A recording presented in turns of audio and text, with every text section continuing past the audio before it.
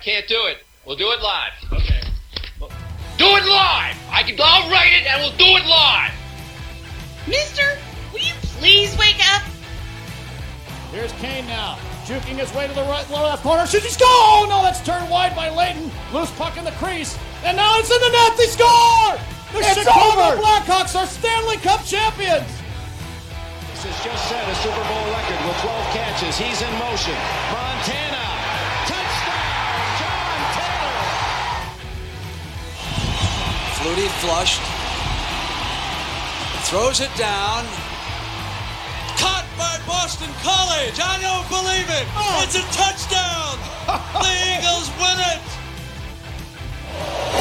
And that's driven deep to left center field. Gardner is going back. Looking out. See you later. See you later. Astros headed back to the World Series. This is Snowman in the Morning. It indeed is Snowman in the Morning. Good morning, everybody. Welcome to the Monday edition of Snowman in the Morning. Glad to have you with us. I am not happy. I'll get to that in just a moment. I have RJ's review with Rob Johnson from Legacy Maker Sports Network. He'll join me. Jay Spivey will join me, of course, with his Spivey notes, wondering what the hell happened at Bank of America Stadium and Kenan Stadium on Saturday. We'll get to all of that. Of course, later on this week, we'll have the College Football Express with Chris Dietz. You may hear that a couple times this week, so let's get into it. Here's a riddle. What do the Cincinnati Bengals, the San Francisco 49ers, the Carolina Panthers, and the Cleveland Browns all have in common after yesterday? Answer: missed opportunities. Carolina lost to the Philadelphia Eagles. Let me say that again for those of you in the cheap seats at Old Veterans Stadium. The Carolina Panthers, in a game they controlled,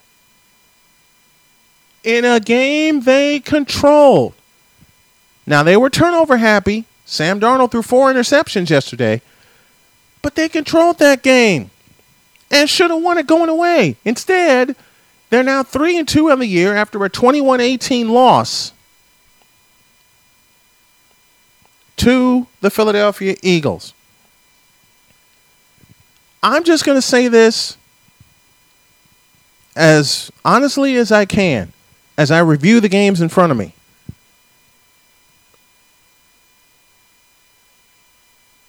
The Panthers' offense tried to get cute, and they got caught several times. Sam Darnold trying to stick passes in areas where you should have known they weren't going to go.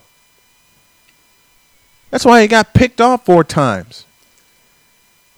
And I'll pose a question that I asked 100 times over.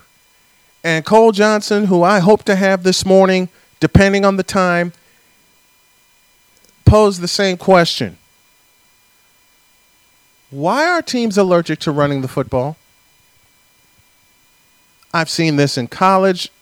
I've seen this in NFL, high school, and college.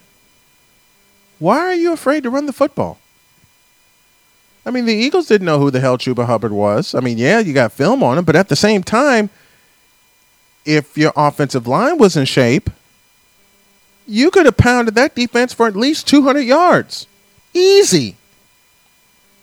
You could have pounded that defense for 200 yards.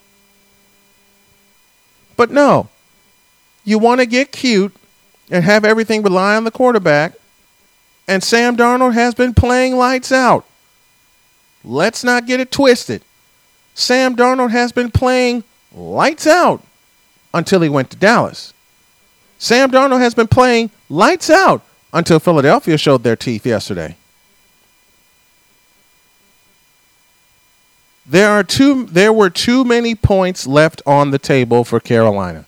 Too many. The one example that highlights this statement is when a snap went over Jalen Hurts' head. And I'll get to Jalen Hurts a little bit later.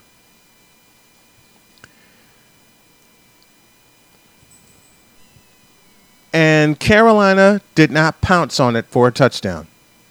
The ball kept rolling and rolling and rolling and rolling, and they get a safety out of it. So instead of it being 19-3, it was only 15-3.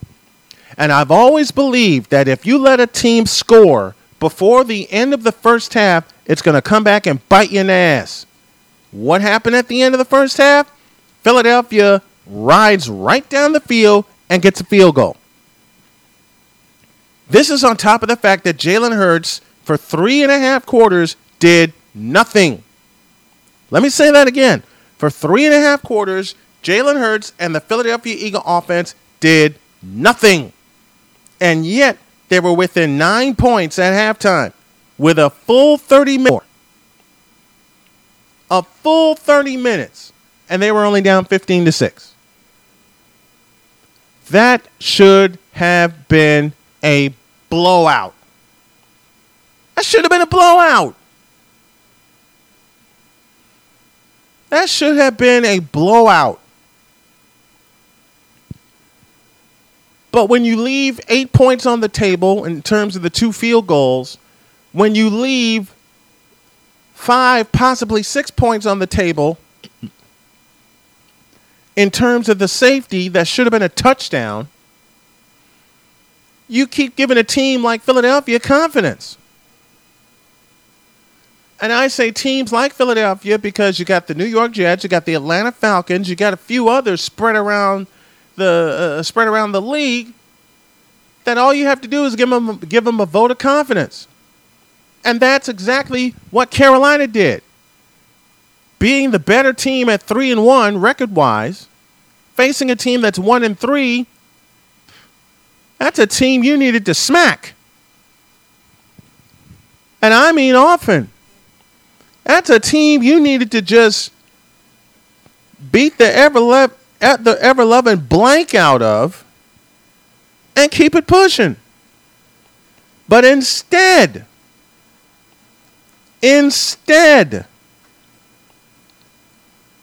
you allowed the Philadelphia Eagles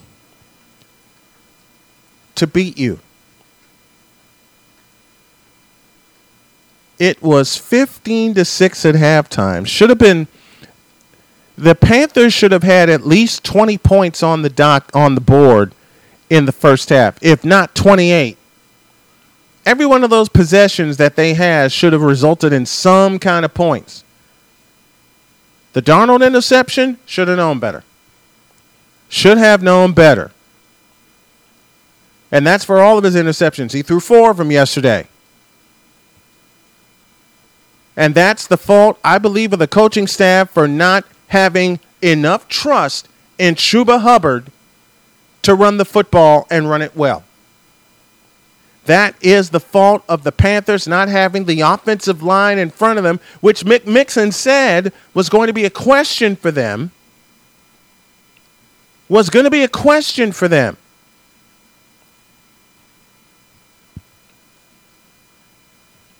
that's a question that should have been answered. I'm sorry.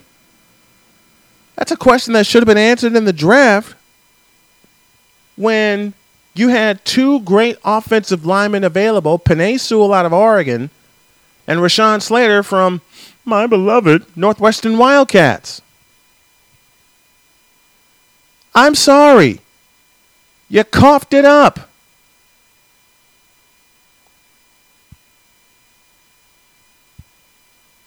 You coughed it up. But the bad part is the Panthers weren't the only ones that goofed up and allowed a team to stay in the game. Let me go to Arizona. Let me go to Glendale, Arizona. 49ers and Cardinals. Chance for the 49ers to get back into the division race against a team I am not impressed with in the Arizona Cardinals. And yesterday proved it. What Arizona did do was take advantage of our ineptitude on offense. 4 fourth down chances. You only got one. And the one that you needed to have in the fourth quarter to give you the lead, you cough up the ball at the 50-yard line. They go right down the field and put it in the end zone for the clinching points. 5 games into the season, and there's still a chance for the 49ers to come back and win the division because this is the toughest division in football. But as I'm watching that game and seeing our ineptitude, Trey Lance, I love you, but you're not a starting quarterback. I'll say it again. Trey Lance, you're not a starting quarterback. I miss Jimmy G, and yeah, Trey had to get the start, because of Jimmy G's injury. We're missing George Kittle as well. I hate the fact that we're missing Kittle. But be that as it may, you line up and play the team that's in front of you. And if they beat you, then they're the better team that day. Arizona kept stopping our offense. But the one of the big positives I will take from this game is something that the Panthers, the Browns, and other teams did not do. 49ers ran the football. 150 yards of rushing offense. Should have stuck with it. Should have stuck with it. And I bet you when we see them in Santa Clara, the Niners will be back in the race for the division as well as the playoffs, and we'll have a chance to pound Kyler Murray into the dirt because that defense got after Kyler Murray. The Arizona Cardinals made a mistake and relied on Kyler Murray entirely too much and did not shore up their running game. They didn't.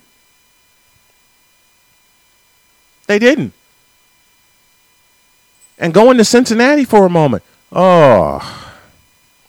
I mean, look. I have a dear friend by the name of Trey Larkins. I'm going to have him on the show, and we're going to start our show very soon. Trey, this is for you. The Packers got lucky.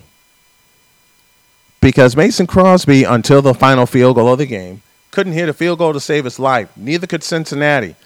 Cincinnati had 6 chances to seal the game. The Packers had 5, and they got the one that they needed, which was in overtime.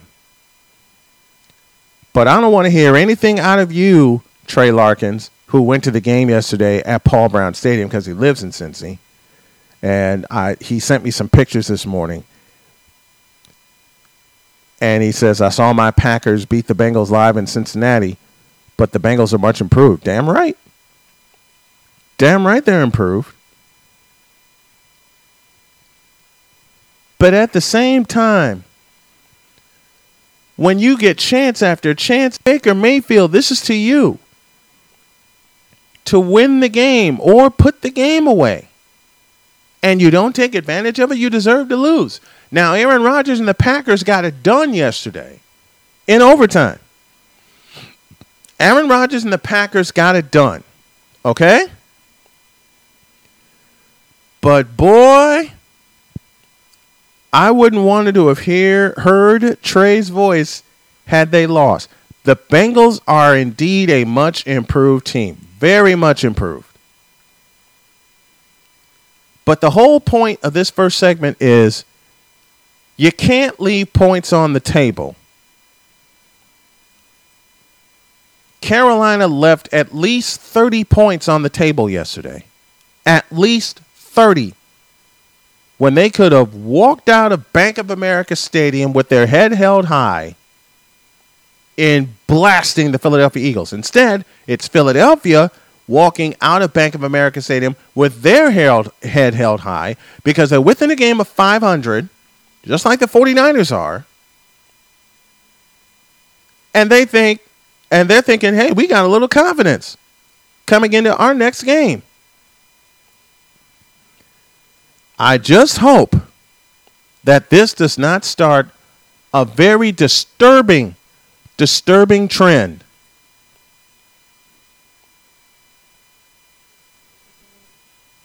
I really hope this does not start a disturbing trend for some of the teams that I picked, a couple of others picked, to be good. And they're not. And they're not. If I were Carolina Panthers and their fans, Take a look, because you might have some trouble coming down the line. You just might have some trouble coming down the line. That's how we start here on Snowman in the Morning. When we come back, RJ's review, and I got a couple of other things in the morning mashup. Stick around. This is Snowman in the Morning.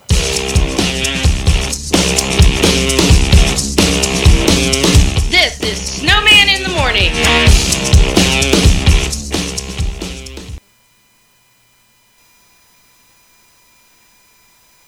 Mister, how do you operate this Twitter thing or this Instagram thing or whatever the heck? You're supposed to know all this stuff. Anyway, welcome back to the show. Snowman in the Morning continues, and finally I'm going to introduce a segment I have been planning on and trying to put together, but haven't had a chance to. Haven't had a chance to do it right. I had got something on Friday, but we're going to do something we like to call the Morning Mashup, and I'll explain as we go along. Swinging a ground ball. Base hit to center. Leori is in. Hernandez stops at second. It's 12-6. Third down, 5 yards to go. The snap. Mahomes steps up, fires the pass. Off the hands, intercepted by Micah Hyde at the 10, at the 5. Touchdown, Buffalo. Micah Hyde got the tip pass and cruised into the end zone for the Buffalo touchdown. Although we take it seriously, we also have fun with it, and we've been having fun for a long time. Although it doesn't look from other areas or whatever people watch it, but we love the group. We love what we do. We're having fun, and here we are. Here's the snap. Josh going to keep it himself and run it again inside the 5 into the end zone. Touchdown, Buffalo! Josh Allen, 9-yard touchdown run. The Bills respond and then some on their opening drive. Winning run at first. Young Luis Patino delivers, and there's a drive left field, high and deep, back by the wall, gone! Red Sox win it! Christian Vasquez, a 2-run homer, can you believe it? 6-4 Boston in 13 innings, and Vasquez getting mobbed, fires his helmet in the air as he approaches home plate and is being mobbed. Way too many penalties, I think. When you have 8 holding penalties and you struggle in a short yardage situation and field position's hard to come by, it's going to be a fist fight. And they won this one today. Congratulations to them. And Jones abandons the backfield. They go Wildcat with Damian Harris waiting on the snap from Andrews. He takes it. He runs to the left. And Harris to the goal line and in. Bruising forward. Touchdown, Patriots. For us to play like we did today, it starts with Justin, but like I told the team in there, the reason why he's being able to, play the way he's capable of playing is because he has a really good team around him. Our offensive line was outstanding today. Our receivers, tight ends, and backs were fantastic. And then what that does is allows him to go be who we all know he is. But you cannot win a game like that if you don't have a player like Justin Herbert. Third down and 6 from the 13. Shotgun snap to Jones with a 4-man rush. Throws it to the end zone. Open Henry. Sliding grab. Touchdown, Patriots. Just inside the far sideline. Now it's full. The snap and the placement. Swing to the right leg. The kick. Airborne to the uprights is good. And the Patriots have the lead with 15 seconds to go. I'm having fun, aren't you? This is our morning mashup. I got more stuff for you, folks. Snap to Kyler. He throws a fade left side in the end zone, and it is caught for a touchdown by D-Hop.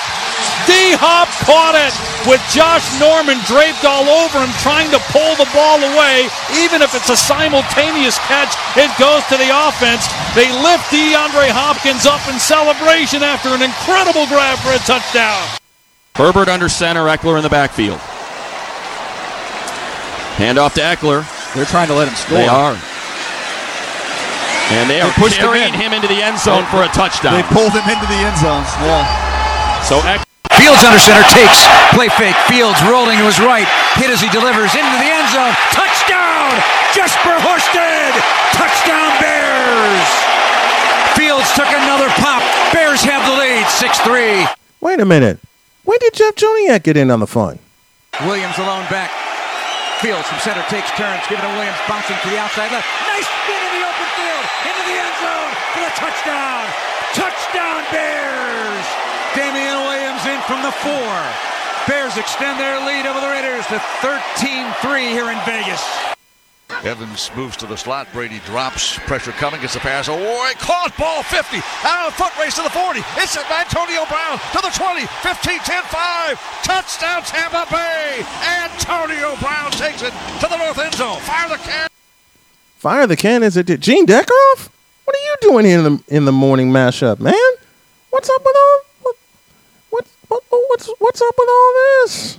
It was inevitable somebody was going to do it in time. So, hey, it happened to be us. That's great. But that doesn't mean anything to me because that's not a goal that I'm trying to talk about or do. I want our organization, our program to do well. That's the only thing I care about. Jimbo Fisher after Saturday night. We're all tied at 29. We await the snap. There it is. Hold is down. Kick is up. It'll have plenty of leg. He nailed it. Notre Dame leads 32-29. Notre Dame? When did I let Notre Dame into this conversation? What in the world is going on here? Garcia pitches. Crawford swings it. He drives one. Right center field. Pretty deep. Way back there. And goodbye! Into the Dodger bullpen. 4-0 Giants. Brandon Crawford against the left-hander hits a rocket midway between the 391 side and center and the 415 side and deep right center. A little extra insurance for the Giants and a 4-0 lead now. Well, that'll conclude this version of the Monday mashup, and I hope y'all had fun. I'm putting it together as we go along. I'm gonna get some suggestions on how to really do this, how to really mix in the highlights and mix in conversation as well. But that's the Monday mashup. We'll have a mashup every morning of highlights and conversation and quotes and interviews. And thanks to all the teams, especially in highlight, Jeff Joniak from the Chicago Bears, also Dave Pash from the Arizona Cardinals, and quite a few more. I want to make this a project that we really, really improve on. And something I'm going to introduce tomorrow is my version of Herd's Hierarchy. Colin Cowherd had his Herd's Hierarchy. I'll have my top 10 tomorrow of NFL teams. And later on this week, top 10 college teams, courtesy of Chris Dietz inside of the Express. Time for a break, and when we come back, it's RJ's Weekend Review. What does Rob Johnson have in store for us this time? You'll find out when y'all get back. This is Snowman in the Morning.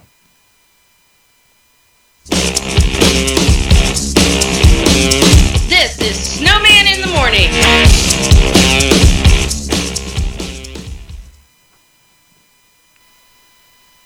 Hey, Toe Man, they're waiting for you. This is Snowman in the Morning. It is indeed the Monday edition of Snowman in the Morning, and we keep it rolling with RJ's Review. Rob Johnson from... Morning, sir. Good morning. I am glad to be here. Thanks for having me on. Okay. Do we start in Texas or do we start in California? Well, I guess we can start in California. I guess we can start in Texas because in California I don't have a mask right now. So. At 41-38, A&M wins on a walk-off. Georgia assumes the top spot in the polls. Alabama drops to 5. Should Alabama worry? I'm thinking no. Looking at Alabama, and I watched this game. I analyzed this game. A&M has not been very good this year. And I understand it was a Saturday night and there was a lot of emotions going on. But I'm not saying that this is the end of the dynasty by any stretch of the imagination. But you're starting to get that feeling that maybe that was a tide-turning loss, especially to that A&M team. You know, when I look at the game, I look at everything Alabama, but Texas A&M did more to win. And for me, the problem I have, Snowman, and the reason that I'm so against a 12-team playoff, would make the playoff every single year. Yeah, they for would. them to only drop 4 slots, to me is a problem. I will say this: they do have a problem, and their problem are 2 teams. And those are teams that are going to be playing in Athens, Georgia this Saturday. Not only the Georgia Bulldogs, but are you ready for this? The Kentucky Wildcats. I agree. And they have to see both of them. You know, there's a possibility they may wind up seeing they may wind up seeing either Georgia or Kentucky in the SEC championship in Atlanta. Kentucky is balling out this year. Yeah, but can I also mention this to your audience? I think one thing that makes me laugh is, and people talk about bias, West Coast bias and this bias. There's a Southeastern Conference bias, because if you remember, there was a time where people would come on television and say, all these teams like the Big 12 are scoring all these points, and the SEC is tough and rugged, and they're playing defense.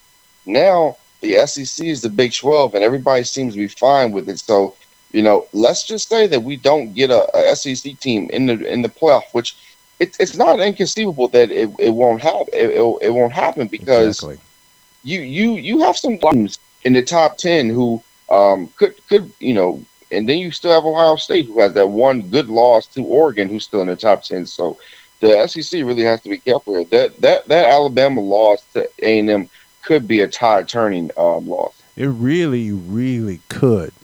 And you mentioned some of the other teams that are competing, one of which we'll talk about now, which is the Bearcats of Cincinnati. Cincinnati went to Notre Dame, beat them by double digits. Then they crushed Temple. They're undefeated right now, number 3 in the nation.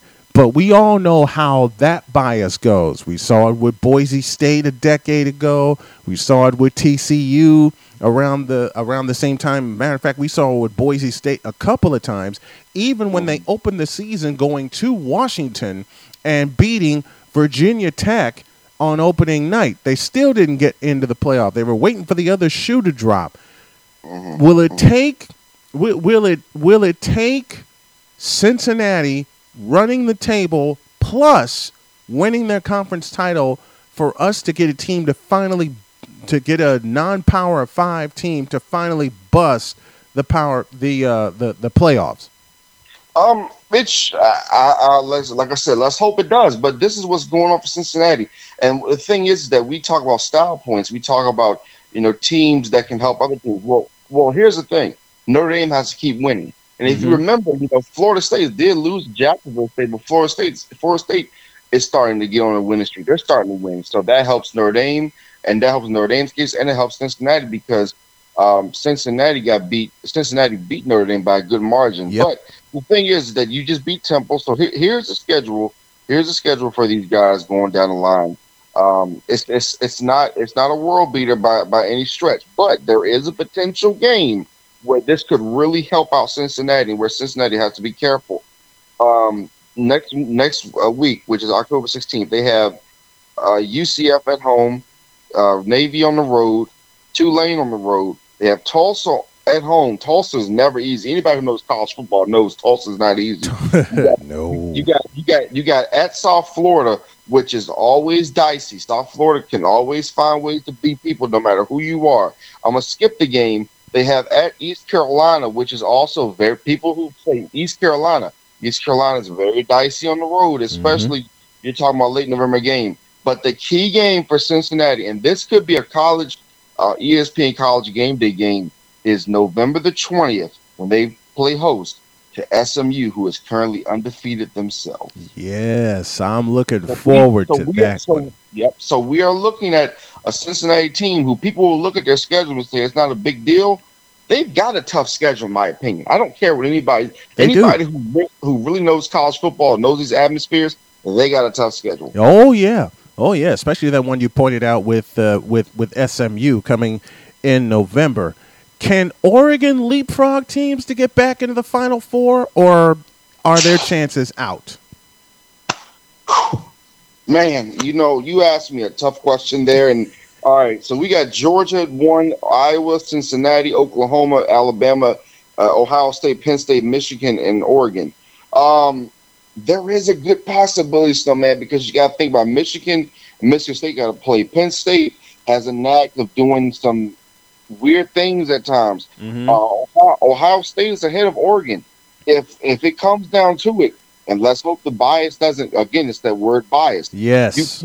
You can't put Ohio State over Oregon if it comes down to it. You look at Alabama, Oklahoma. We know Oklahoma has been living on the edge quite literally this season. But let's go to Alabama. Let's look at their schedule. I mean, they have a tough game at Mississippi State this upcoming week. Yeah. Mississippi State with that air raid offense. Mike Leach. Mike Leach has a knack for doing things. Yeah, he now, does. On October 23rd, they got Tennessee. Surprisingly, folks, Tennessee's playing better. They have LSU, which LSU is not really playing that well. New Mexico State, Arkansas, and Auburn. I don't really look at that schedule as being a world beater, but I will say you have to watch out against Mississippi State. It's a 7 o'clock game. It's a night game. And that Tennessee game is going to be a little bit more dicey than people think. So I'll be honest with you, Snowman, the Oregon Ducks have a great chance to get to the college football playoff. They just have to be more consistent. They have to play their game, and they have to get rid of the injuries. The injuries totally have been messing with them. And even a UCLA team who has been struggling, they still got to go there. They got games at Washington, which, as you know, as a college football fan, again, is always a dicey place to play. Yes, it is. You have at Utah on November 20th. Utah's no walk in the park either. Utah can upset anybody anytime, and then you got to play those pesky guys from Corvallis. Your last game of the season, the Oregon State Beavers. So, to me, like I said, Oregon has a good chance. Just that their quarterback Brown, he has to be consistent. He's a transfer from Boston College. They have the number 1 defensive player in the country. He has to be more consistent. He has to stay healthy, and just avoid Stanford at all costs, and for the rest of your football lives, and they'll be good. Yeah.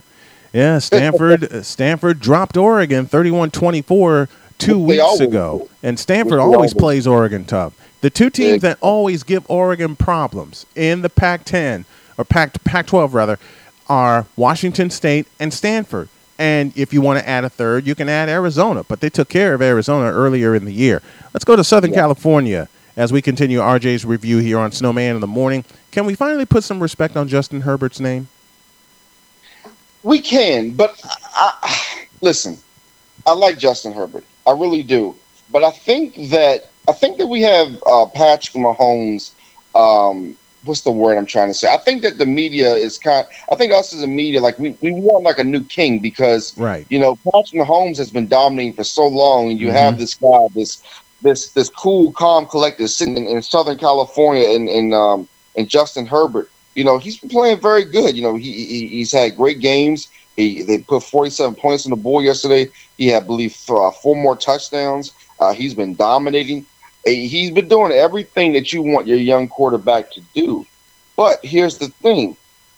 He doesn't have any playoff success yet. We have to pump the brakes. We have to remember this is still the Los Angeles Chargers. They have ways, just like the Las Vegas Raiders, of starting out really hot and then disappointing us. So I'm so glad you brought up the Raiders.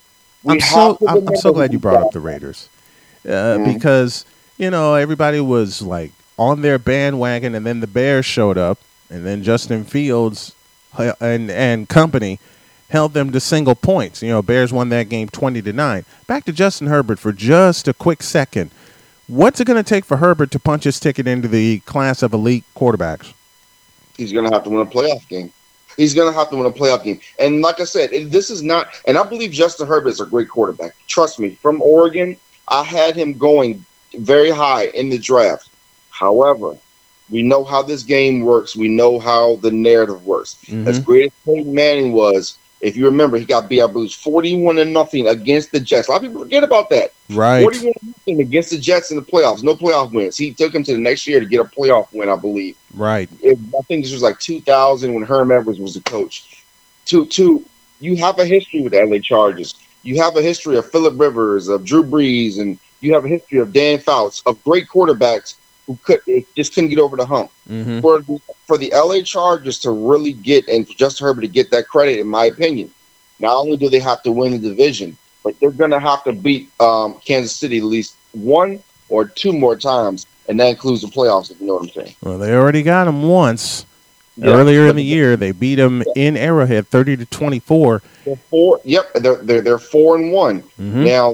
Now their worst performance so far has been surprisingly against, and I can't believe I'm saying this, was against the Dallas Cowboys. Yes. And there's a possibility that we could see both of those teams in SoFi again, which would be awesome because those two teams had an awesome game, and Justin Herbert left a lot of things on the field. Mm-hmm. In fact, I'll say this: if Justin Herbert and his team didn't leave some things on the field, we'd be looking at a 5-0 team right now. Exactly. So Justin Herbert, in my opinion, like I said, he just has to keep playing the way he's playing. Just make sure he's consistent. That's the biggest thing with the LA Chargers. Consistency. Get to the playoffs, win a playoff game or two, and he's right there in the league company. No doubt about it. Weekend review with RJ. RJ's review. Rob Johnson joining me. Touch the NBA real quick before we get out of here and get to a break. Oh boy. Before you say anything, I know exactly where you're going. I think it's in California. I'm not going to California yet. I'm going to New York. What the hell is Kyrie Irving doing? I just need an answer to that question. Hey, listen. I think the people comparing him to Muhammad Ali are going a little bit too far. Just a little bit too far. But let me say this. This virus, and I want to speak on the virus real quick. I was very disgusted yesterday because I saw a commercial from the NFL that said, well, a lot of people missed their cancer screenings because of the fact that, people were so caught up with COVID. I'm like, you figured that out all by yourself. And like I said, because cancer, I just want to put this about 10 years too late. Because remember, I am a cancer patient. Okay. Yeah.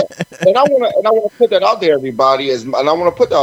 Because not only as a sports journalist, but as a journalist, I want everyone know, even though we're going through COVID, make sure you get your screenings. Please do.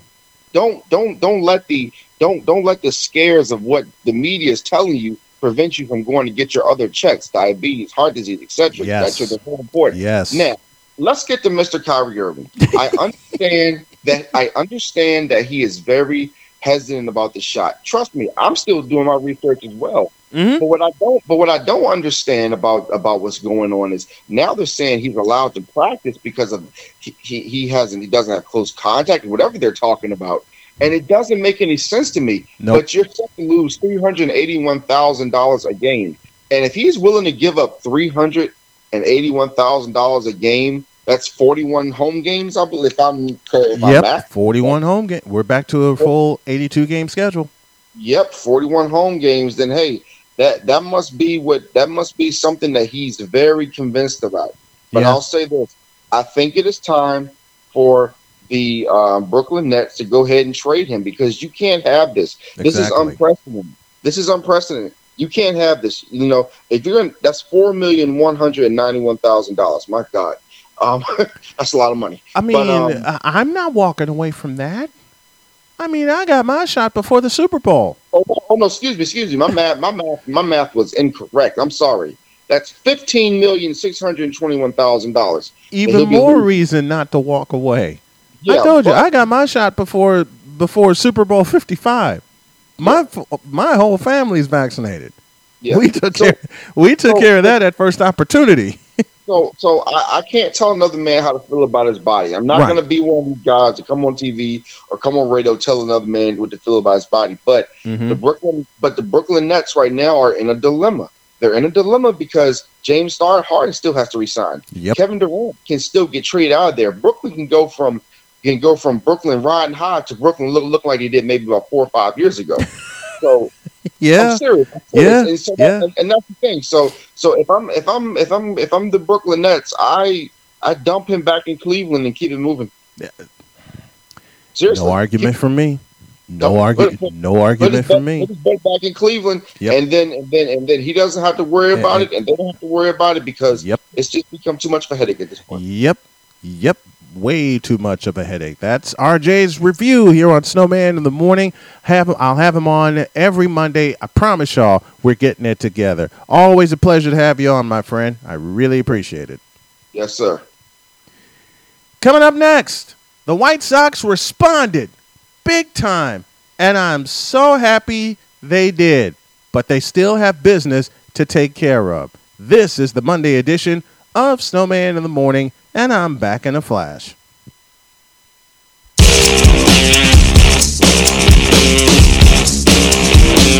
This is Snowman in the Morning.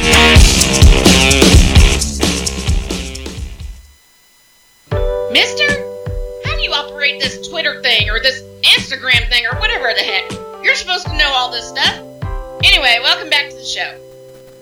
Wrapping up hour one here on Snowman in the Morning. Sorry for the interference there. Coming to you from Raleigh, North Carolina. And I am so happy that the White Sox responded after getting, well, they didn't lose badly in Houston, but like I told y'all, Houston is a professional hitting baseball team. I've been telling you that for a year. And everybody that wants to see Houston lose, not so fast. This is a damn good ball club. But so are the White Sox. And boy, Game 3, yes, in the most obvious of cases, was a must-win. And I'm so glad that the White Sox responded, and they won Game 3, 12-6, forcing a Game 4 this afternoon, which I will be paying attention to. And should they take care of business, and I expect them to because they're at home, they have a chance to do something that the Boston Red Sox did in 1999, and that's win Game 5 on the road. Now, that's been done a couple of times. The Cubs did it. Cubs did it 2017 when they beat Washington. But be that as it may, how did Rich Eisen put it during his Sports Center days? They bust out the whooping stick.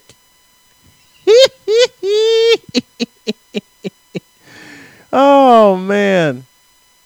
And like I said, I love the fact that the bats woke up. Yasmani Grandal talked about the White Sox being no stranger to comebacks. We've had plenty of games during the year where we've been down early by a lot of runs, and we've been able to come back and take the lead. So today was no difference. And he also talked of the fans. These fans are incredible. So the fact that everybody was here was great. All blacked out. It was awesome. So hopefully we'll have it tomorrow again and, keep rocking. The fans were rocking last night. They were doing that. Carlos Rodon would get the start today in Game 4. Grandal offered his thoughts. He's been saying that, so I'm excited about that. Carlos is a competitor. He wants to be out there. He wants to make sure he's on the mound. And we've seen what he can do when he's full go. So the fact that he's actually been saying, hey, I got it. It's great news to hear. So I'm very excited for that. I'm excited, too. I want to see what Rodon does today. It's a 3:30 pitch Eastern time for Game 4. And, again, the White Sox face a must-win situation. And, yeah, it's a must-win, but doggone it, I can't wait. But you're facing one of the – oh, my gosh. I mean, I love Tampa Bay, and I love the fact that Tampa Bay is the top seed in the East. But everyone wants to discount the Houston Astros. Why? And for that matter, after giving the first 2 games as reasoning, they want to discount the Chicago White Sox. Don't do that. And the White Sox. Eloy Jimenez. Mount Eloy got the scoring started. Here's the 0-1. Base hit center field.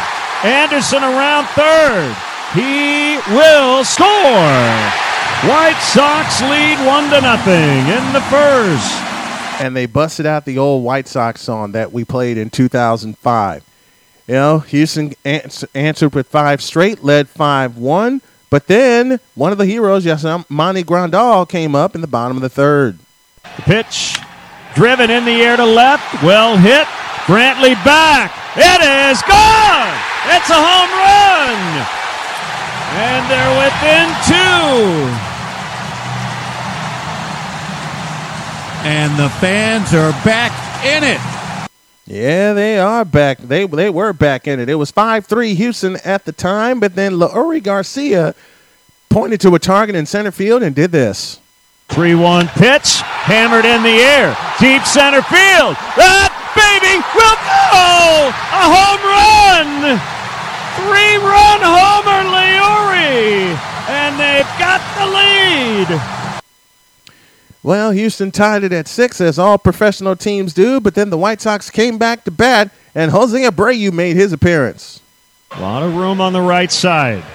The pitch, Jose hits a ground ball. Correa can't get it into center. Tim's going to score. Robert to third. It's 7-6. White Sox add on to their lead, courtesy of Andrew Vaughn. 0-2. Golfed in the air, out in the left center. That ball's going to get to the wall. Moncada rounding third. He's going to score. A huge insurance run. It's 10-6. Final was 12-6 as the White Sox creep back into the series. They're down 2-1, and today is a must-win. Game 4 this afternoon. The start time is 3:30 Eastern Time. And, well, may the best team win, because you got 2 of the best playing each other right now. You know what I wish, though? I wish that it was a league championship series where it's 4 out of 7 instead of 3 out of 5. Because anybody that knows their history remembers we beat them in 2005 4 straight to win the world championship. They have just gotten better. They had a time where they were just like, bottom of the barrel. But then they built the team the way they were supposed to build it. And now they're on the precipice of, getting back to the league championship series. Hell, they came within a game of getting back to the World Series in 2020. Let me explain that. Let me say that again. They came within a game of getting back to the World Series in 2020, erasing a 3-game deficit. Now, if they can erase a 3-game deficit to the eventual American League champions in Tampa Bay, I know for a blankety-blank fact that the White Sox can erase a 2-game deficit to the Houston Astros and come back and win this series. I still have them winning this series. But what I said also is that the White Sox had to get one in Texas. They had to get one in Texas. They led Game 2 4-2, but then the Astros came alive, tied the game, and then a 5-run 7th won the game for them, 9-4. Was I feeling all sorts of down? Yeah, because this is my team. But I also know how good the Houston Astros are. I know how good they are. You can't take anything away from them. Scandal aside, you can't take anything away from them. And if you continue to do that, then that's on you. That's on you. And I know many friends that still hold that scandal above their heads. Okay? I understand that. But be that as it may, I believe the Astros, with a different manager and different management, mind you, because all the folks that were involved in that 2017 scandal, they told him hit the road, Jack, including A.J. Hinch. And then Dusty Baker became the manager, and a lot of people were saying, well, let's see how good they are with Dusty Baker being the manager. I believe the fact that they came within an eyelash of the World Series last year and the fact that they won the American League West this year with 96 wins should tell you how good this Houston Astro team is. And I already know some of the narratives that are coming, okay? I already know some of the narratives that are coming. Let's just say that the White Sox come all the way back and win this series and win Game 5 in Texas. I already know what the narratives are going to be. Dusty Baker is not a playoff manager. The Astros are getting karma. No, should the White Sox come back and win this series, they just got outplayed. That's why you play this best of 5 or best of 7 series. May the best team win. Period. It's may the best team win. And I got no problem with that. I got no problem facing the Houston Astros today in Game 4. I got no problem whatsoever with the Houston Astros and how they are as a baseball team now. Did they pay the price when they got zapped? Yes. But since then, they've been doing nothing but winning. I believe, in my eyes, they have proven that they can win without the trash cans and any other piece of the scandal that people want to continue to point out and still call them cheaters. Okay. Call them cheaters all you want. But to me, they got my apology last year because of them beating the Oakland A's in the wild card round, or in the division series, I beg your pardon, and then wiping out a 3-game deficit to get to a 7th game in the league championship series. They have my respect. That's all I got to say. They have my respect, and may the best team win today in Game 4 at Guaranteed Rate Field in my hometown of Chicago. But there is a big part of me that's hoping the White Sox pull this off and at least get to Game 5 in Houston. If not, it was a great year and a lot to build on for this White Sox team. 2 years of White Sox failures when you have such a young ball club does not amount to a hill of beans when you have the bulk of your ball club locked up and in control for the next 3, 4, or maybe 5 years. John Zaghloul said it best. The White Sox, in doing this, the way the Cubs did not, bought themselves a 5-year window. A 5-year window. They bought themselves a 5-year World Series window. And I hope that they continue to get it right, let Tony La Russa do his thing, and keep signing these young bucks. Because as the slogan of theirs was about 10 years ago, hey, these kids can play. And they play today at 3:30. But you're facing, I believe, one of the best teams in the majors in the Houston Astros. I said it last year. I said it this year. I said I wouldn't be surprised if they run away with the West. And they did run away with the West. I mean, Oakland had a 13-game winning streak. I beg your pardon. What did it get them? 3rd place in the division. Seattle damn near snuck in the playoffs if the Red Sox and the Yankees didn't do their thing. There is a 4th game today. The White Sox are in it. The Astros are in it. Anybody can win this series. Either one of these teams can win this series. Am I pulling hard for my White Sox? You damn right. But at the same time, I follow the Houston Astros. And they're pretty damn good. That's Snowman's take. Division series style. What's yours? Give me your responses at official SIT Mourn on Facebook, Twitter, and Instagram. That's at official SIT Mourn. Working on the time change and a couple of other things, but we got the 2nd hour of Snowman in the Morning. It's coming your way next. This is Snowman in the Morning.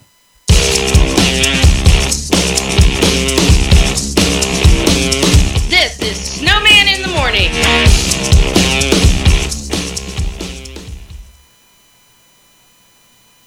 Hey, Toe Man, we're waiting for you. This is Snowman in the Morning. Monday edition of Snowman in the Morning continues. We'll get back to some football discussion in just a moment, but I want to bring something that ignorant me hasn't covered, at least on this program all year. That's the WNBA. Because yesterday the WNBA finals started, and I am proud of my Chicago Sky as they have seized a 1-0 lead over the Phoenix Mercury with a 91-77 win. Can one player make a difference? If her name is Candace Parker, yeah. If her name is Kalia Copper, hell yeah. Oh, hell yeah. Parker has been the difference maker for the Chicago Sky. They had Elena Deladon for the better part of 4 years, and she was just coming into her own when she was traded to Washington. Now, you get Candace Parker, who is from Chicago, Naperville, to be exact. And she has lit a fire under the Chicago Sky that I can't believe.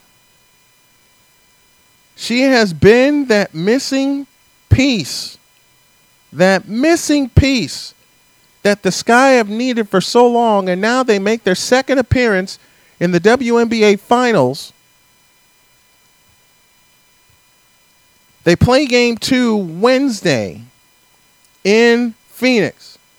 But let's take a look at Game 1. I mean, they shot lights out. Copper scored 21 points. Allie Quigley had 18. The Sky trailed by 5 at the end of 1, but the second quarter told the story when they outscored Phoenix 26-10, and then outscored them in every other quarter since. 26-10. Copper was 7 of 13 from the field, hit 5 free throws.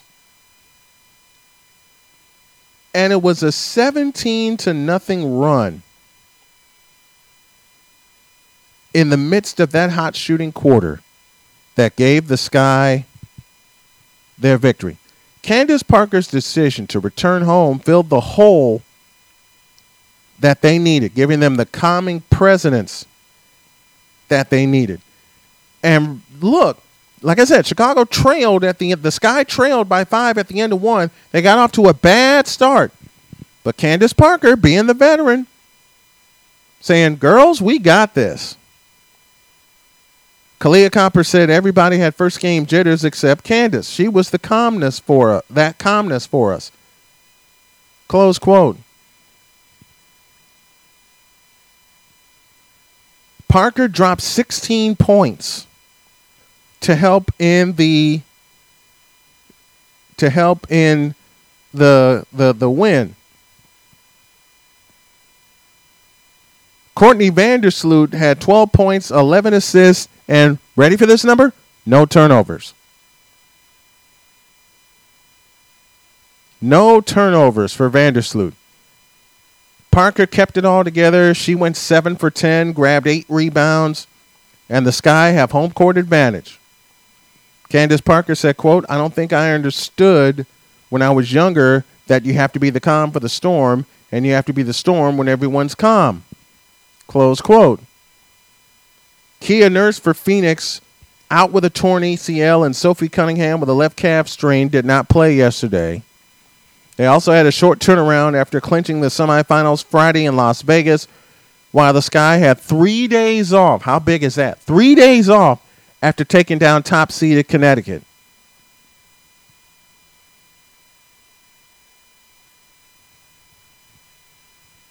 The rest helped Chicago. And remember, the Mercury swept the Sky in 2014 in a series that I covered. Diana Taurasi took over Game 5 down the stretch, scoring 14 of her 24 points in the fourth quarter. She was voted the greatest player in the WNBA's 25-year history, no argument, before Game 1 of the finals. Parker returned home after 13 seasons in Los Angeles and has been a key reason the Sky reached the finals. As mentioned, she finished with 17 points. She also was honored as one of the 25 greatest in WNBA history.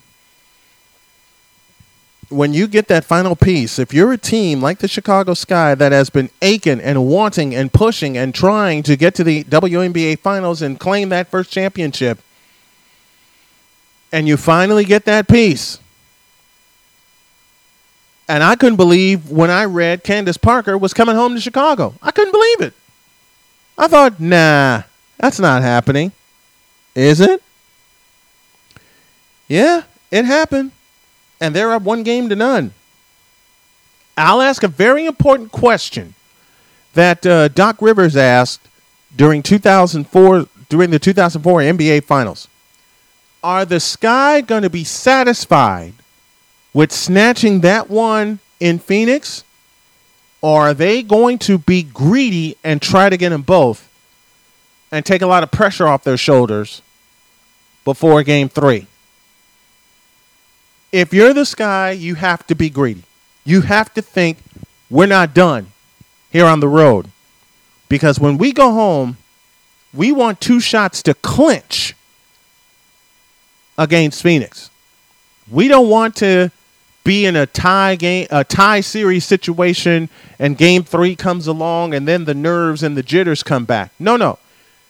We want to be hyped and excited for a chance or 2 shots to clinch against a team that swept us 7 years ago. And the Phoenix Mercury looking for their 4th WNBA World Championship, the Sky looking for their 1st. And remember, the Sky were the 5th seed, I beg your pardon, because they had to beat Dallas on the road to get into the semifinals. So on all 3 occasions, they've had to hit the road. They won in Dallas. They beat Connecticut in 4 games, winning Game 4 at home in Chicago at Wintrust Arena, a place I plan to visit very soon. And now you get the advantage of all advantages, and you snatch the first one in Phoenix. Gee, that kind of takes me back to 1993 when the Bulls snatched 2 in Phoenix. Now, that's a best of 7, and they got one in Chicago. They had a chance to clinch in front of the home fans, but couldn't do it. They won Game 6 in Phoenix. This is a best of 5. And I'll say it again. If you're the Chicago Sky, you want to put them away now. And for that to happen, you got to get Game 2 Wednesday night. You have to snatch their heart out of them. You have to be greedy. You have to be greedy to want this as bad as you want it. After Game 1's performance, I believe they are going to be greedy and go for Game 2. Doc Rivers put the thought in my head, are you going to be happy with 1? Because if you're happy with 1, that means you go home and look at this, listen to this from a mental standpoint. If you're happy with 1, you go home tied 1 apiece, and your confidence is going to overflow, and Phoenix could sneak right in and snatch home court advantage back. This is why Chicago needs to get Game 2 and go up 2-0 and have a 1 in 2 chance of clinching in front of the home fans. Because it is tough. It's tough to win 2 at home in the finals. And I'm not saying it can't be done. I know for a fact it can be done. I've seen it. Seattle Storm, hello. Phoenix Mercury, hello. But at the same time, when you have a talent like Candace Parker going up against talents like Brittany Griner and Diana Taurasi, you want to get game 2 on the road Wednesday night. Have a great flight home, and I applaud the WNBA for correcting a mistake, little sidebar here, and have chartered flights for the teams when they come from Phoenix to Chicago. I think chartered flights should be in order for all WNBA teams. I hate to see it still as a fledgling league, but a lot of people still see it that way. I love women's basketball, and I've loved it since I was a young one. I just really continue to hope that by year 30, the WNBA would be on par or beyond par with some of the other professional leagues that offer a lot to their players, to their coaches, to their staffs, and to their fans. Where people will finally take notice. It has needed to happen for a long time. That's the end of that sidebar. But as I get back to my main point, Chicago, the Sky, y'all have to be greedy. Y'all have to get game 2. But the most important deed was done. They got one on the road. Now let's double it.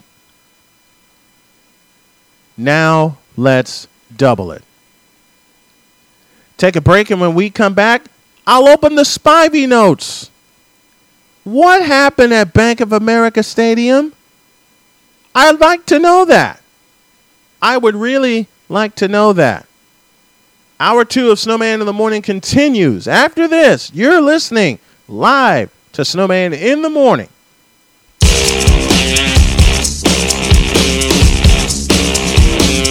This is Snowman in the Morning.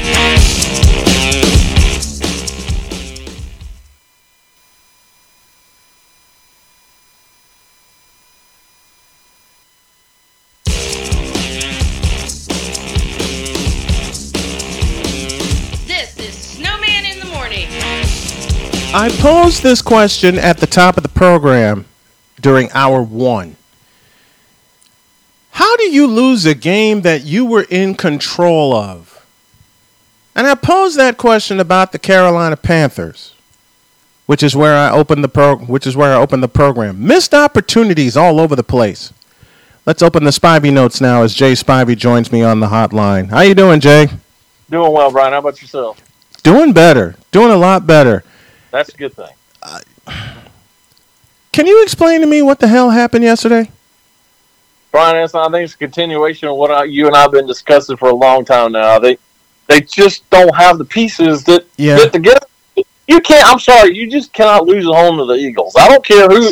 I don't care what the score is. You can't lose at home to the Eagles. They dominated that game for more than 3 quarters. Jalen Hurts did absolutely nothing through 3.5 quarters, and they still somehow lost the game. By a field goal. If they pounce, you can look at so many points of reference in that game.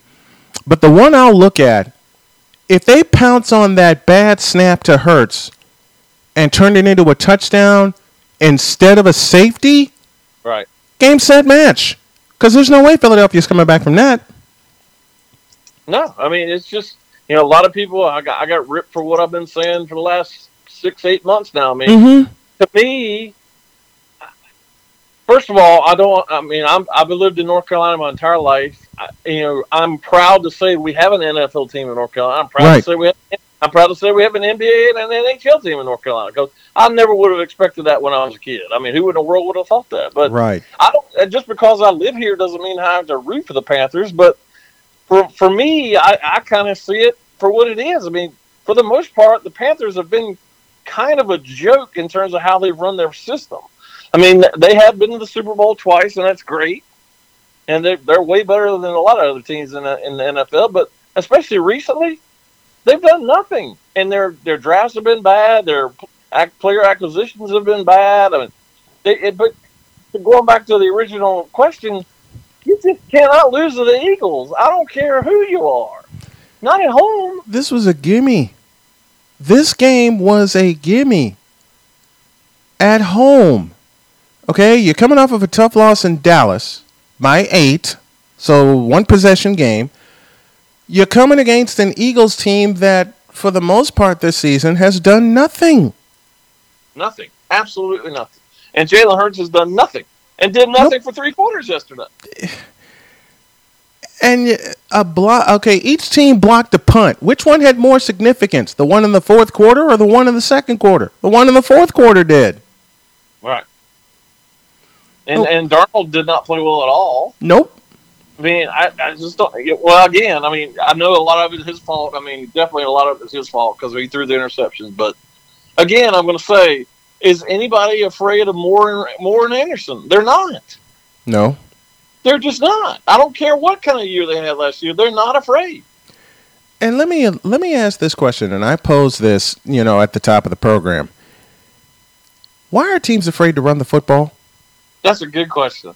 A lot. In goal line situations. And can I get a witness? Like, I've seen teams lately, high school, college, and pro, literally throw the ball when they're less than a foot away from the end zone. A foot away. A foot! And they throw the ball. I just don't understand it. I don't understand. It makes no sense to me. And then what gets me more is the fact you don't run the ball, but you don't. But even if you try to run the ball, you're in a shotgun 5 or 6 yards behind the line of scrimmage. I never understood that formation. As long as I've been covering football, which is on the essence of on the precipice of 30 years, I've never understood why you're 5 yards deep in the gun. And I've said that so many times. Do you know what could happen with a quarterback 5 yards deep? Well, we see it over and over and over. I don't understand that formation. I don't understand it either. You get a yard or less, and you're in a shotgun 5, 6, 7 yards behind the line of scrimmage. It makes no sense. Makes no sense at all to me either. None. You don't see Tom Brady doing that. He's a master of the quarterback sneak. He is. He really is. Whether it's a short yardage situation or a goal line situation, he's a master at that. Why can't quarterbacks? I'll give you 4 quarterbacks that were the master of the quarterback sneak, along with Tom. The 4 quarterbacks that come to mind right now that were the master of the quarterback sneak. 3 in particular: Montana, Manning, and Brady. Yeah, those are good. That's 3 exit choices. And the 4th one I put in there is Steve Young, because he learned to be a pocket passer, but he'll sneak the ball in and he'll run like a running back in a minute. Well, because, as you all know, he was a phenomenal athlete. Oh, yeah. He had no problem running the ball. None. And got in trouble with all the concussions and injuries he had, but he was a phenomenal athlete. Look at this. Look at the running backs he had in his stable in a transition from Roger Craig to Ricky Waters. Ricky Waters, absolutely. And transition in fullbacks from Tom Rathman, who he had up until 1993, and then they went and got William Floyd. Running style offenses on the goal line. If you're on the goal line 2 yards or less away, and we saw this in Kansas City last night also, why don't you hand the football off? It makes no sense. Nobody tries to run the ball anymore. And that upsets me. Because when I grew up watching football, teams ran the football. Absolutely. They ran the ball a lot. And you had a chance against a substandard defense in Philadelphia to at least get 200 yards of running offense. Mm-hmm. They weren't stopping the run. No. And I'm gonna go back to another thing that we've been harping on. I know he didn't play yesterday, and who knows when he's going to come back. But when you count on McCaffrey as much as they do, that's what happens. Yep. And they ruled him out at the last minute. Hubbard gets the start. And, not to sound bad or sound like I'm talking bad about the Panthers, but let's just call it for what it is. And you and I have said this a lot, that this offense looks pedestrian. Absolutely. That's well said. Well said. It looks pedestrian without McCaffrey, but who knows when we're going to see McCaffrey. He was itching to go up until Friday, and then they ruled him out. We don't. With the way he's been the last 2 years, we don't know when. Even if he does come back, we don't know if he's going to get re-injured. He might be healthy. He might be re-injured. It might be another thing where it's another chronic injury or chronic injuries that he's going to have throughout the season. There's still 3 months left in the season. Yep. Anybody remember Kansas City last year? The Kansas City game? McCaffrey comes back. He makes a difference. They nearly steal one in Kansas City, and then what happened? He was out for the rest of the year. Right.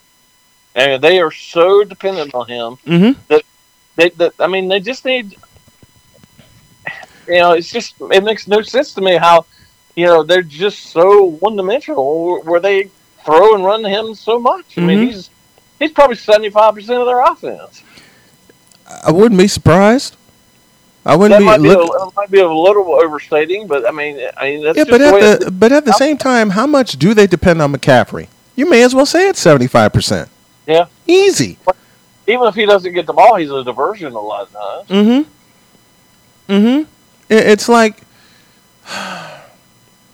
counting on McCaffrey is like the Rams counted on Marshall Faulk and the 49ers back in the day counted on Roger Craig to be that jackknife running back.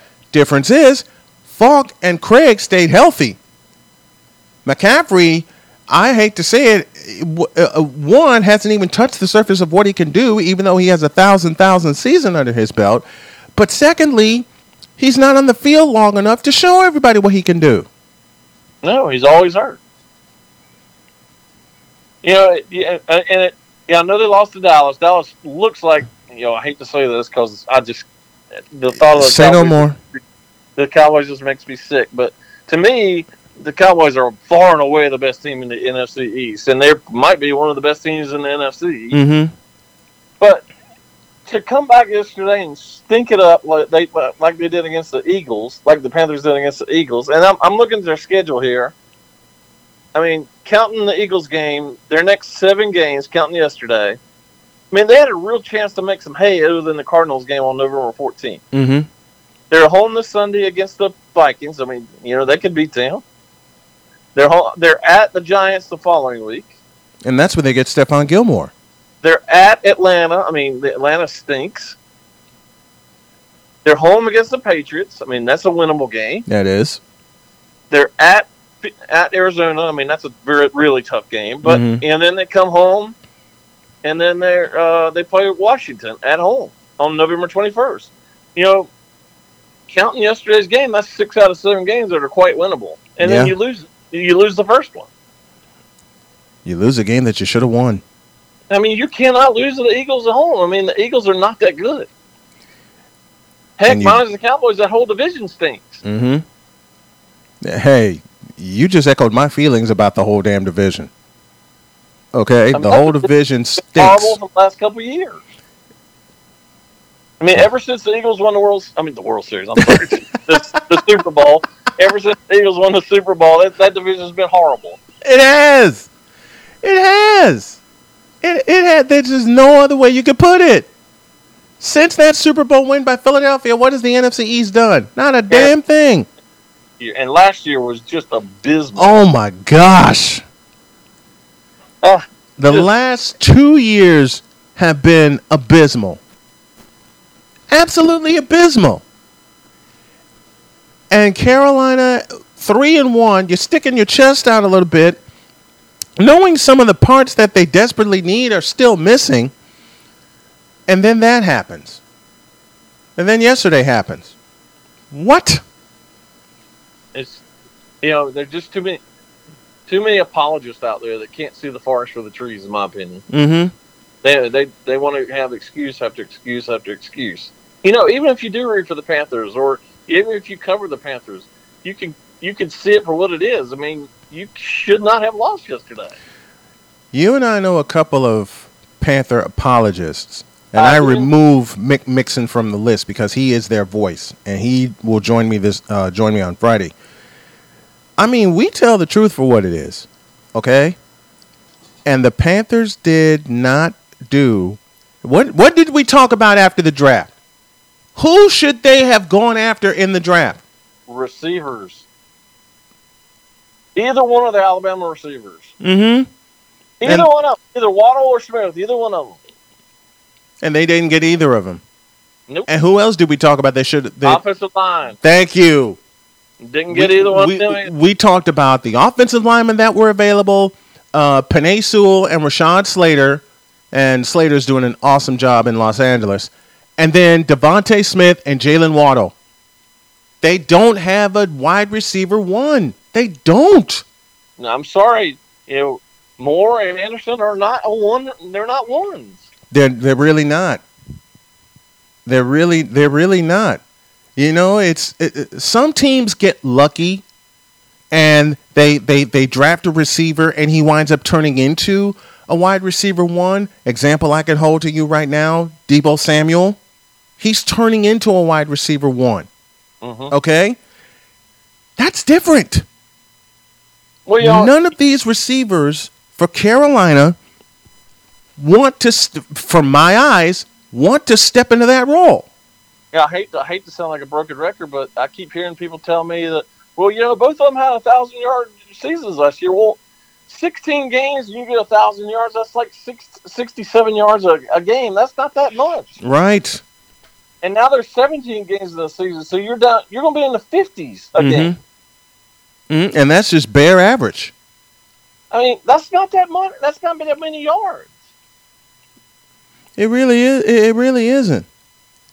It really isn't. In this day and age where everybody's throwing the ball and you only have average, heck, you ought to have 1,500 yards the way things are now. Mm-hmm. Easy. I mean, back when we saw wide receivers, Michael Irvin, Jerry Rice, and those guys, it was tough to get 1,000 yards. Yeah, because they actually ran the ball. Exactly. The teams had a diversified offense, and the real super teams had a real diversified offense because their number one priority was running the football. Right. Their number one priority was running the football. Jay Spivey joining me here as we look at our Spivey notes from the weekend, and I don't even want to bring this up. I'm afraid to bring this up. But how did Florida State win at Kenan Stadium on Saturday? That is a hard. I told a friend of mine who's a big Carolina fan, Carolina graduate. I said, that's just a horrible loss. It is. You can't. I mean, we were just talking about the Eagles beating the Panthers in Charlotte. I mean, that's one thing. That's the NFL. But you cannot lose to Florida State at home. You cannot. I don't care who you are. You can't lose to a team that lost to Jacksonville State. I just saw Florida State 3 or 4 weeks ago when they lost to Wake Forest in person. They look like a clown show out there. Yeah, and you come back, and you play them in your home stadium in Chapel Hill at Kenan, and you lay an egg like that. A big old egg. That's just a horrible loss in a bad conference. Yeah, they is a terrible football conference. And you're starting to see more of the results thereof. One of the top teams in the conference, Wake Forest, and taking nothing away from Wake Forest. Taking your leading team at 4-0 and 6-0 overall. Yeah, that tells you a lot about the conference. Taking nothing away from Wake Forest. Look at this from the national standpoint that everyone else loves to look at it. This ain't a good conference. No, I'm a huge college football fan. I'm sure you are too. I watch Game Day every Saturday. Yep. Every analyst on there says the ACC is terrible, and a lot of people. Again, we get back to apologists where people cannot see that. Right. The ACC is terrible, and it has been for a long time, other than Clemson. Mm-hmm. Clemson just masked it over the years. Now Clemson's a little down this year, and they might bounce back and win this conference for all I know. I mean, they could very well win this conference. Yeah. Very well. But Clemson absolutely masked a lot of the failures the ACC's had. And the bad part is the circling of the drain, I feel, is just starting with the way this is going. It probably is. But I hope the new commissioner, the new commissioner was on, I guess it was ACC Network the first night of the regular season this year. Yeah. I guess that was State that was on. NC State was on. And he got on there and he said, we have to get better in football in this conference. I'm sure that made a lot of people in the ACC upset. A lot of fans in the ACC upset, but it made me smile. It's the ACC to compete because this is all about football. I don't care what people say. Yeah, it is. I know it's a quote-unquote basketball conference, but this is all about football. Mm-hmm. And if you can't compete in football, you're a woebegone conference. Yep. I mean, the Pac-12. I mean, look at the Pac-12 and how they stunk over the last however many years. Yep. They're a joke. Yep. Absolutely. That's why you have Pac-12 quote unquote after dark. Yeah, when you're playing your games at 2 a.m. You have Pac-12 after. Listen to me, folks. I've talked about this. You have Pac-12 after dark, and they wear that as a symbol of honor. Yeah, yeah. The only competitive game I've seen from the Pac-12 in the past 2 years was when Stanford beat Oregon 2 weeks ago. Yeah, look at what Stanford's done this year. Nothing. Not a thing. Not a thing. And what's scary is they're finding the same fate that the ACC is. Commissioner said we have to get better in football. This is a football conference. Because if you don't get better in football, not only do you lose recruits, you lose money. You lose a lot of money. And other than the NCAA tournament, basketball doesn't generate a lot of money. No, football does. The NCAA tournament generates almost all the money you receive from college basketball. Yep. But, home games don't generate a whole lot of money. And this is all about football. The ACC has a terrible TV contract. Mm-hmm.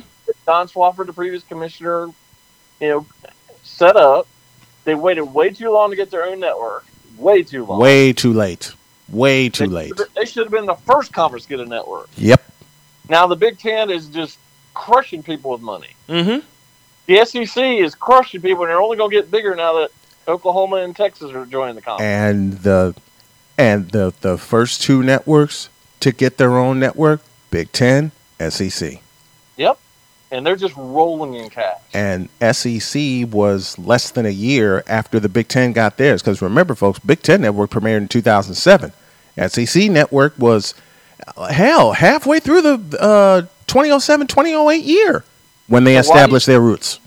Why do you think Maryland left the ACC for the Big Ten? Money.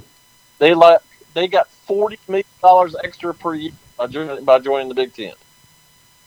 $40 million. Yep. And that's just one team. Mm-hmm. What do you think Ohio State and Michigan are making? About 3 times that, if not more. They're just rolling. And the ACC has got to get better in football. They have to. Again, the fact that Wake Forest is leading the conference, and like you said, nothing taken away from them, but it just speaks volumes about where the league is. And I'll say it again. If they don't get better in football, and I'm giving this 24 months, I'm looking at this from the standpoint of a journalist and the standpoint of a fan of college football. If the ACC doesn't get better in 24 months with football, they're already hemorrhaging money as it is. Mm-hmm. Okay, look at the fans. Look at the fans. Have any, aside of Clemson, have any of the stadiums been full for every game? No, they haven't. Nope. The ACC is hemorrhaging money. Nope. They're hemorrhaging money. And what makes it worse, I use the example of Kenan Stadium. I don't think I've seen Kenan Stadium have a sellout since 2015. That's probably true. When they won the Coastal Division. The only other team I would put in a place where they have sellouts every week would be Virginia Tech. Yeah, well, that's probably true. That's the only other team I would put in that position of having sellouts every week. It would be Virginia Tech. But, I mean, again, going back to them, I mean, they should have beat Notre Dame Saturday night and didn't. Yeah, they should have. Because Notre Dame was not any good. And Notre Dame keeps proving they're not any good. Lose to Cincinnati, barely escape Virginia Tech, and yet, what's going to happen? See, if we want to talk about college football and money, the first example I got of a college manipulating a TV contract was Notre Dame. Yeah, and they shouldn't be allowed to do what they're doing. The first school... If John Swofford allowed them to do whatever they wanted by allowing them to play 5 games in the ACC. Mm-hmm. You either play them 8 games or whatever it is, or play them no games. Yep. You either join the conference or you don't. And the Big Ten finally pulled their offer and said, okay, we've had enough of pursuing you. They knew what Notre Dame could bring to them. They knew it. Well, the ACC is going to have to expand again. You know they are. Oh, yeah. And so is probably the Big Ten is too. But, mm-hmm. I mean, are you going to pursue Notre Dame? Because Notre Dame's going to eventually have to join a conference. There's no question about that. Yes. They can't in it. In this new world of college football, you're going to have to be in a conference. You're going to have to be. You're gonna have to be, because there's no way, and it's not fair for you to be in a conference for basketball and baseball, and then you're not in a conference for football. And yet, they're one of the 5 schools that make the most money broadcast-wise. Yeah, they do.